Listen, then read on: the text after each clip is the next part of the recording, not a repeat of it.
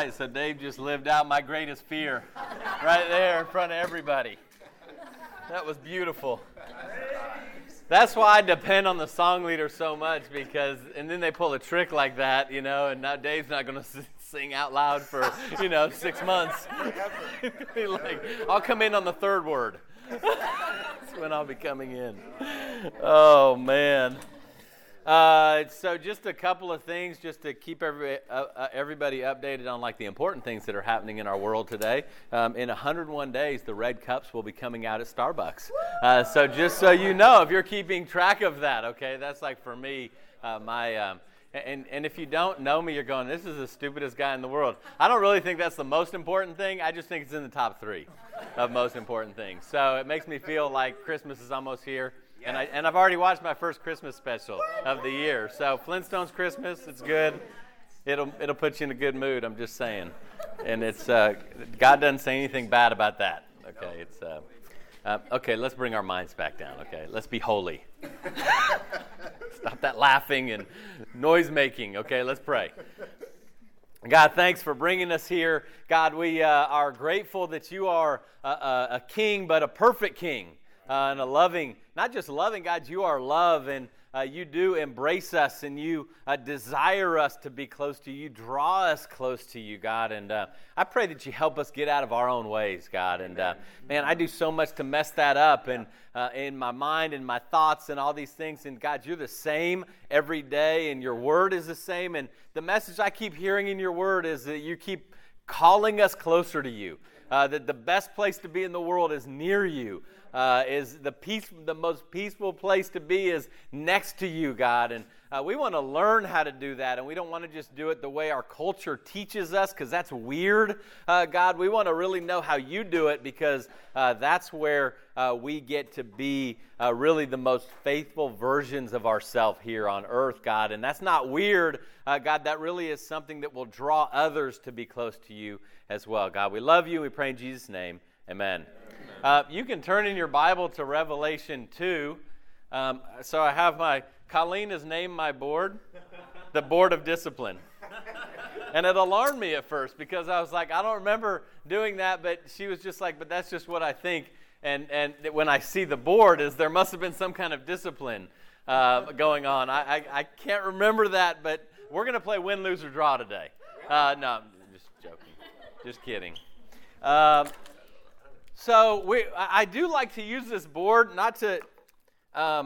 So when I use this at home, because I have to work my stuff out. Do you ever if you don't do this, I would encourage you to in some way, shape, or form be able to get your thoughts and everything in some kind of form that you can get it organized and that you can kind of work things out. And you may go, that is so stupid that you would do that. And that's okay. You can, Juliana's like, that's the dumbest thing in the world, okay? Use an Excel spreadsheet, okay, is whatever.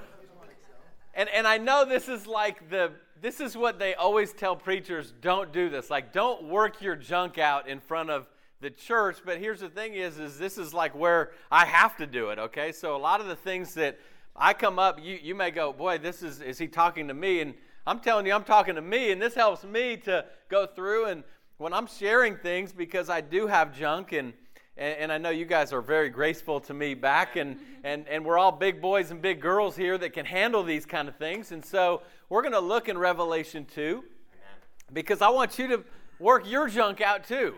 Okay? I mean, we all need that. I've noticed, particularly the past couple of weeks, just having a hard couple of weeks in the section we're about to talk about. Amen. Okay, in Revelation 2. And it's one of those things where, do you ever have those times when everything that happens is just a complete battle to turn it faithfully and to turn it into something that isn't a punishment from God? When I grew up learning that God, He just wants you to mess up, because what He loves to do is punish people. Okay, I grew up thinking that I would, and you guys know, most of you guys know my mom. She's awesome. I mean, she's great. We grew up, my mom didn't become a Christian until she was in her late 50s. And so as I was growing up, the church and the denomination we kind of had attended church really, she used that to like emotionally manipulate me to do chores. Right. Like, you didn't take the garbage out, God is disappointed in you. And I remember thinking, and then when I took the garbage out, she would go, "You'll be rewarded in heaven." And I was like, sweet. So that's what I learned, was this idea of God really doesn't like you.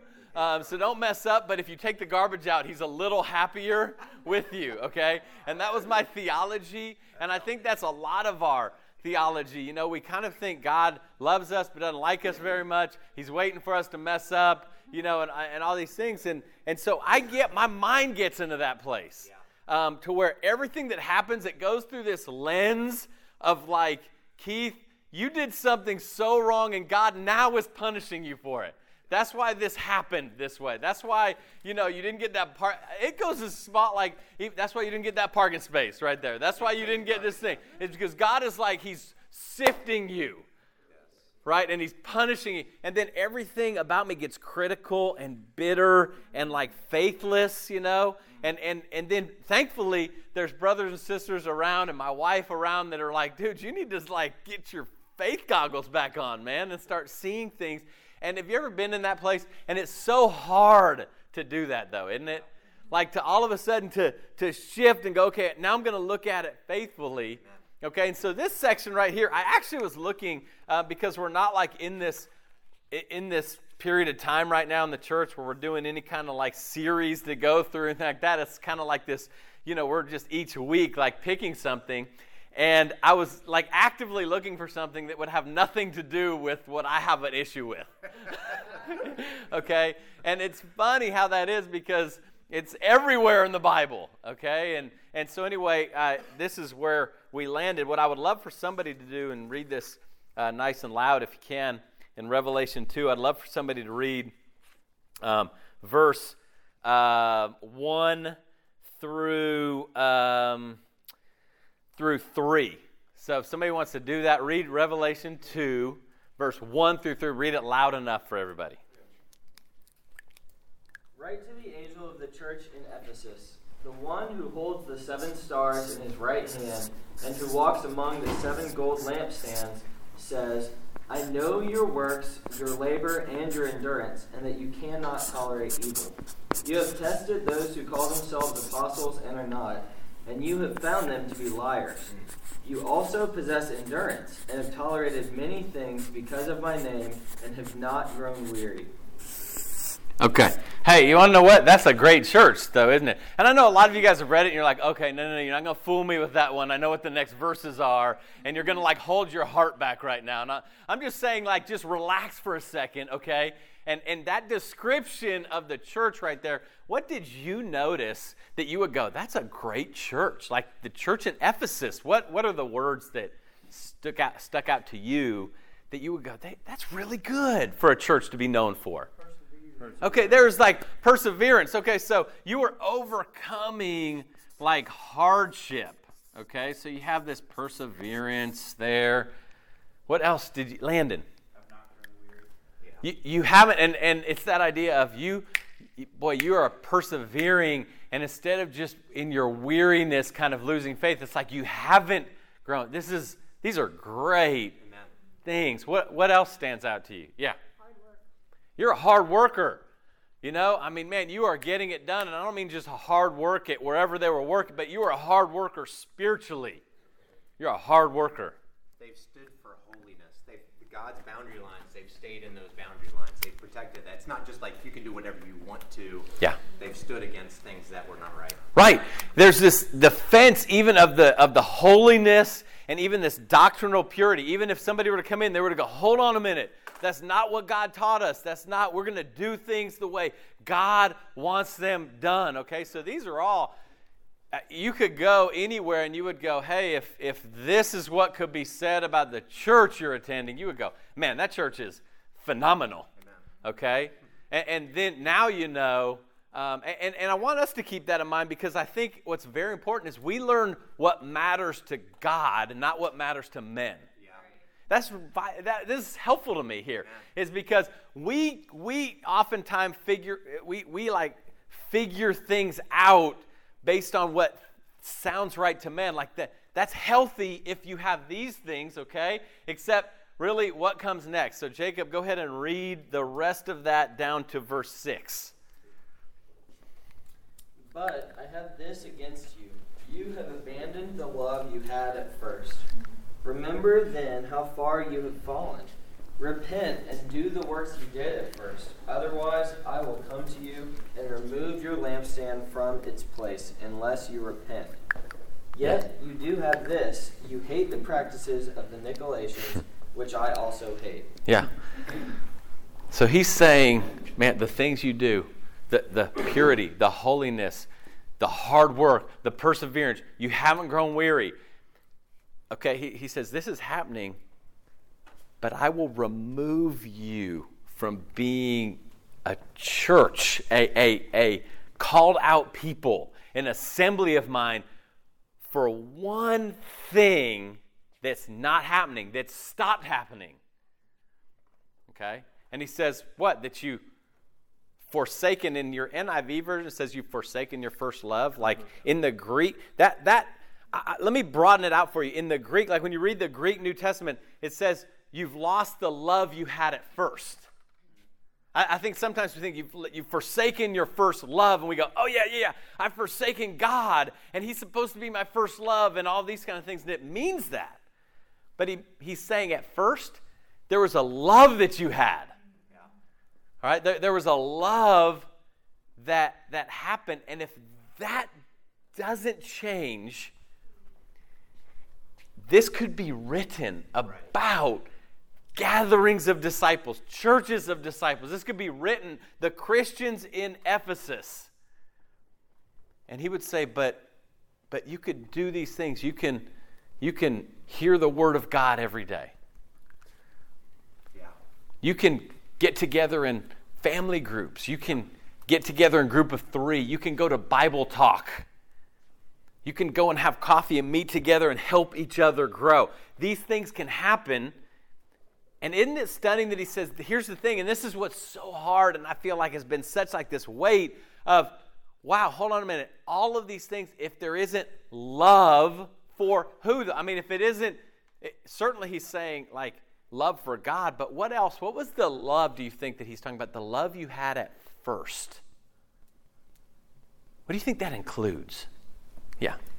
I think of even just learning about God, learning what is the truth, and it blowing your mind, but you being in love with what you learn about Him and His Son, and it would lead, in my mind, to things like testing what people say when it mentions that's good that they test things and don't, that because there's a standard that is the truth and you love it, and so you're eager to look for what's true and hold to that. But I think of when the love starts to fade, but you've adopted that practice, now you just test everything and you're critical and you're skeptical, and sometimes it's more about I know more and I'm going to show you, like it's like that thing that made it so great and prompted you to be the way you were dies, and what's left is just kind of a negative shell. It's something that happens, and here's the thing is if we can't look at like in the mirror at ourselves, okay, I mean, then this is really kind of a moot point, because this is so simple. All right here, and looking at it, and have you ever noticed this before, and I certainly noticed in me, is that there's almost like a spiritual act of worship to being critical. I want you to think about that for a second. Yeah. I want you to think, there's like a spiritual act of worship of like figuring out, when I figured out what your problem is, or if I figured out something to be critical about, then it's almost like, man, I've done something spiritual. Like I can critique something. I can think something should be done better. I can be an armchair. I can do these things and almost feel like, man, I've done something spiritual here. And like what Abby's saying is this word, you have love. And really without that, what do our deeds become? Like, what happens with how we do things? What happens to those things? It's just dead. It's either you're checking a box or you're doing it really begrudgingly. Like you're doing it because you know you're supposed to, but you aren't invested in the deeds anymore. Right, this word right here, I have to. Do you mean I have to go and share my faith? You mean, oh gosh, you mean I have to go to family group tonight and eat good food with people that I love? You mean I have to? What a drag that is. Please don't let it go past 7 o'clock at night. All right? You mean I have to do that? Okay? You mean I have to? What was really great is somebody was telling me somebody's group went and played like laser tag or something the other day. I'm like, man, that's pretty awesome, and you're like, oh man, I've got to go play laser tag. I mean, is God going to be angry if I don't go? And we get this kind of have to mentality. What happens with our perseverance and our doctrinal purity when there's no love? Like, that's the engine for the have to. Man, it's like I can argue with pretty much anybody about doctrine. And sometimes that can become our badge of honor. Like, man, you want to sit down and study the Bible together? I will show you what it says. And we become like this apologetically driven group of people. All right? Is he saying don't do any of these things, by the way? Like sometimes we go, I'm just going to love. And what that means is NFL's coming up on Sunday. Love just means me not doing all that kind of stuff and just relaxing. That's what Keith is saying. No, he's saying here's the thing is how you work. Your labor, your perseverance, the idea that you're able to sit down and like walk through the Bible with people and go, hold on a minute, here's some doctrinal things. He's like, no. Keep doing these things. But it's this idea of what you've forsaken. Now, here's what can trip us up, though. He says, go do what you did at first. Yeah. That will trip us up here. Because almost you know what? One of the things that many of us in here, we became Christians because we could do stuff really well. For real. Like, it's like, go and do this, go and do this, go and do this. And it's like you get like built up for doing things. All right? And it's that idea of going, hold on a minute. And then when I read a scripture and it says, go do what you did at first, the thing that comes into mind is, you know what I did at first, man? I knocked on every door in my neighborhood. And I went over and I did all this. And I did all that. And all of those things are fine, except it's not the context of Revelation 2. Yeah. That make sense? Mm-hmm. Yeah. Like, do you understand what I'm saying? I'm not saying don't do those things. But I'm saying that we can get tripped up and get into doing mode instead of going, hold on a minute. He's saying that the love I had at first is gone. He's saying the way, like the message I'm hearing to me is like, hold on, Keith. At first, the love you had is what propelled you into fellowship and into sharing your faith and into discussing the Bible and serving and all these things. And that's what must be repented of. Okay? Because what ends up happening when that doesn't, and this, do you ever feel this way? I mean, do you personally ever feel this way where sometimes in the church, we can become like cats? I want you to stick with this illustration, okay? First of all, I hate cats. First of all, that doesn't mean I hate it when we're cats necessarily, but the thing about it is cats are different than dogs. All right? I know my dog loves me. And we have this cat in our neighborhood. We call him the White Wizard. Because he's a white cat and he just roams the neighborhood, okay? And it's like the cat will pay attention to you if you have something it wants. Right. But he does not want you to think he likes you at all. Like, I have no use. Like, I'll walk into a room, I'll walk by you and completely ignore you. Okay? And that's the thing here, is sometimes we can get into a place where we get like cats. Like we can just kind of walk through. And it's like, to me, that's one of the things that he's talking about here is there's no way the world will know you're disciples if you are that way, okay? It's funny when he talks about love and forsaking love is an expression. Like, love has to be expressed, okay? So like Jacob was like, he told Anna Claire he loved her on their wedding day. He hadn't said it since. And he told her, he's like, listen, if it changes, I'll let you know, okay? But that once was enough, right?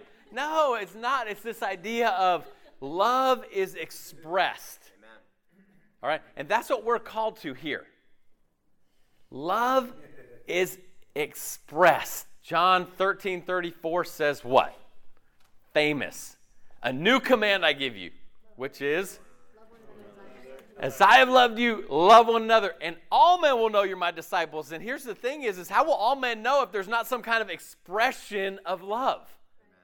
Like verbally, emotionally. You know, if it's like just cats like passing each other all the time, the world can't possibly know. So my question is, and again, I'm sharing this with me, but I'm sharing this with you too, is how's that gone for you? Like we're stopping right here because that's all we're being asked to do is how is your expression of love going?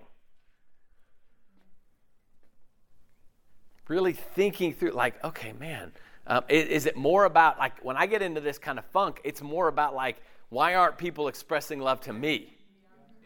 All right? And that's really a negative way to get where God wants us to go. We're not going to get there, right? Yeah.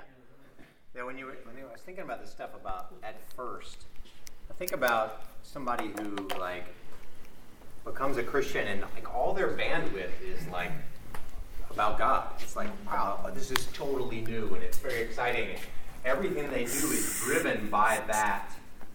All their actions are the kind of the fruit of this kind of all their bandwidth being taken up by God. And I think that there's, I can relate to the idea of pulling my heart back from God to do all these things, to take up all my bandwidth with the intellectual stuff and the things that take hard work.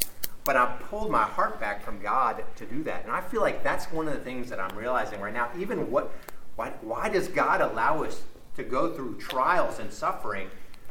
So we'll give, because he wants our whole heart. I mean, I know I'm realizing, like, this, like, studying for board exams, it's like putting me out on this ledge and I'm terrified and I feel these things and I feel like God's trying to get my whole heart back.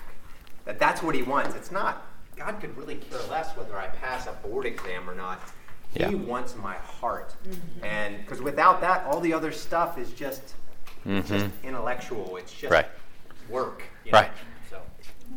What should challenge us, this is what like sticks in my mind, is that Jesus has drawn a line in the sand right here. Where he's like, y'all can get worked up over all these other things. Okay? And we do. We humanistically, we try to develop everything. We develop so much like structure to figure all of this out. And this right here is almost like it's okay if we look at it every once in a while. Does that make sense? Because we're afraid, we're like, but what if all of this isn't perfect? Like what we're doing, how we're doing it, where it's going, what's happening, like all of these things. If the family group leader didn't do that perfect thing and this person didn't do that perfect thing and we get all wrapped up, but it's like this doesn't ever get to be what's expected of all of us. And this is really hard because it calls for emotional courage. Yeah. Right? It calls for emotional maturity of really being able to express that we love each other, really being able to express that we love being with each other. And the early church, it wasn't that, oh, they just excluded the world. It's like, no, come, and the world saw that. Amen. Okay? And so it's this idea of the one thing that we leave here with today is like, wow, how am I? Galatians 5 says the only thing that matters is faith expressing itself in love. Amen. The only thing that matters is that. And again, it's one of those things where we can get so caught up in everything else. And I want you to ask, man, do my brothers and sisters, do people in my life, and raise the bar a little higher, because in John 13, Jesus said, you love one another. At some other point in his ministry, he said, well, no, if you don't love your enemies.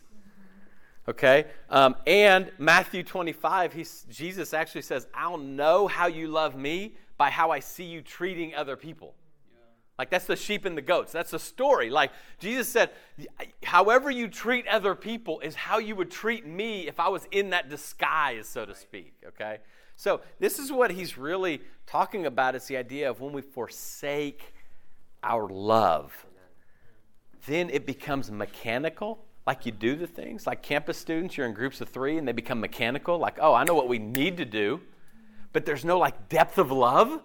and empathy and being able to like really talk through and walk through these things. So that's the question for us is will we do this? Will we take this with us? Will this change? And, again, this isn't even what we're being called to right here, but it's one of those things where, when you go to somebody's house, when you're seeing people in public, when you're doing it, is there an expression of like love somehow? Right? Is there, would anybody know? Or is it more like what your brothers and sisters' problems are, and that's what really we kind of talk about as a spiritual act of worship? Does that make sense? Yeah. Yeah. This is really, to me, this is what like landed is Jesus drew the line in the sand. Amen. And he's like, here's what I won't mess around with at all. Right. Is this idea of my people coming together and not having the love for people and for God. He's like, I won't stand for that.